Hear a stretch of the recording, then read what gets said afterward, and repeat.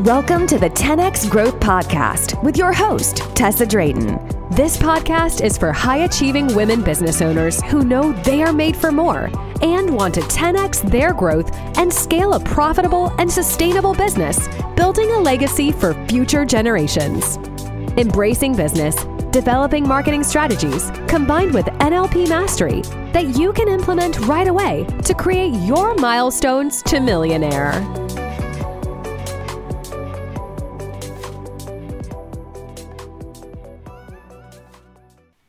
Hello and welcome to the 10X Growth Podcast. I'm so excited that you've tuned in today as it's Series 2 of my Optimised Marketing and Sales using NLP. Today I'm talking about something I like to call the Buyers Strategy Quadrant, and I'm covering the 4 essential elements those potential buyers and buyers go through so you can develop effective marketing strategies to meet their needs. And of course, so that you can attract your ideal clients. So before we start, if this is your first time tuning in to the 10X Growth Podcast, then welcome and thank you for being here. And if it's your first time being introduced to NLP, Neuro-Linguistic Programming, it's a psychological approach that involves analysing strategies used by successful leaders who apply them to reach a desired goal. And it relates our thoughts, language and patterns of behaviour, which are learnt through experiences and specific outcomes. I'm Tessa Drayton, an NLP master and business coach, and I help coaches and wellness practitioners to help their clients facilitate massive growth, healing and breakthroughs to bring about positive change and extraordinary results, whilst making NLP your profit provider. So let's dive into the 4-step process that those potential buyers go through and how the Buying Strategy Quadrant is made up. So it's 4 strategies, which are motivation, decision, convincer and reassurance. And I did touch on these during my last episode, but today I'm going to go through each one in more detail so you will be able to see how you can apply this to your marketing strategy. So when we talk about the motivation strategy, we are referring to a customer who is motivated to purchase your product or service. And this can be generated either internally or externally. And when we talk about internal motivation, this is about what drives us to make decisions based on our own wants, our needs and desires. And what happens is it steers our behaviour and actions towards goals and outcomes that are personally rewarding to us. So let's take a consumer, for example. They may have a desire, a want, to purchase a new property that's bigger than their current house. That same consumer may also be driven by the need to move as they've outgrown their current home. And then when we look at external motivation, this is either the desire to gain something or it could even be to mitigate a risk. So it's important to understand what motivates a person in their decision-making process to buy your product or service. Because when we know what motivates our ideal clients, we can tailor our marketing to speak direct to their pain points and let them become aware that there is a solution to their problem. And when we have this information, we can then decide where we want our product to be positioned in the market and what product or service that we're going to offer. So this could be a low ticket product, it could be a premium high ticket offer, and think about who do we want to sell this to? Who is your ideal client? And also, which I talk about all the time, what is the quantifiable end result that you will provide for your ideal client? And when you think about this, think about the definition of a successful client coming from a coach's or mentor's perspective. And these are a few things that you can think about when you're crafting your premium offer to sell through your service-driven system. So let's move on to the decision-making strategy, which incorporates representational systems that you will find within NLP. And they are visual, auditory, kinesthetic, which refers to a tactile style. Now, these representational systems are known as VAC within NLP. And when we implement these 3 senses into our decisions, we tend to make better decisions. People with a visual preference will tend to be more organised, be very neat and tidy, and generally, because they look good and they dress well, they expect the same from everyone else. And they will use visualization for memory as well as decision making, often getting more insights into a product or service.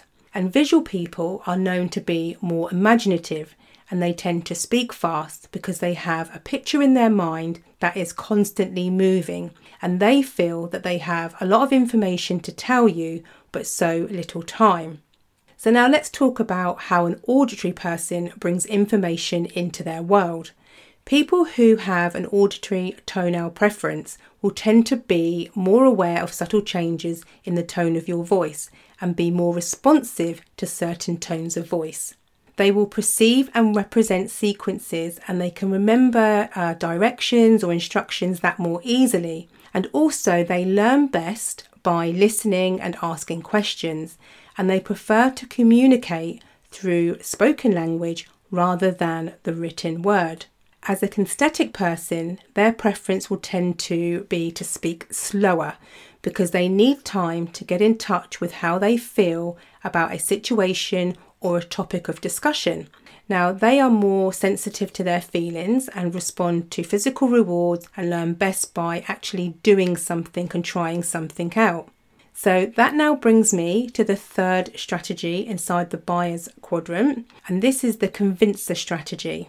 And this may not be what you think, because with the Convincer strategy, this is about how you convince yourself that something is true. So for example, you might be thinking whether an item or service is worth buying.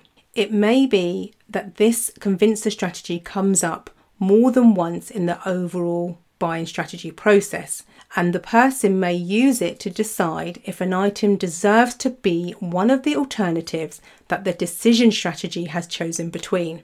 And it may come up again once the best item has been chosen to make sure that it is actually worth purchasing.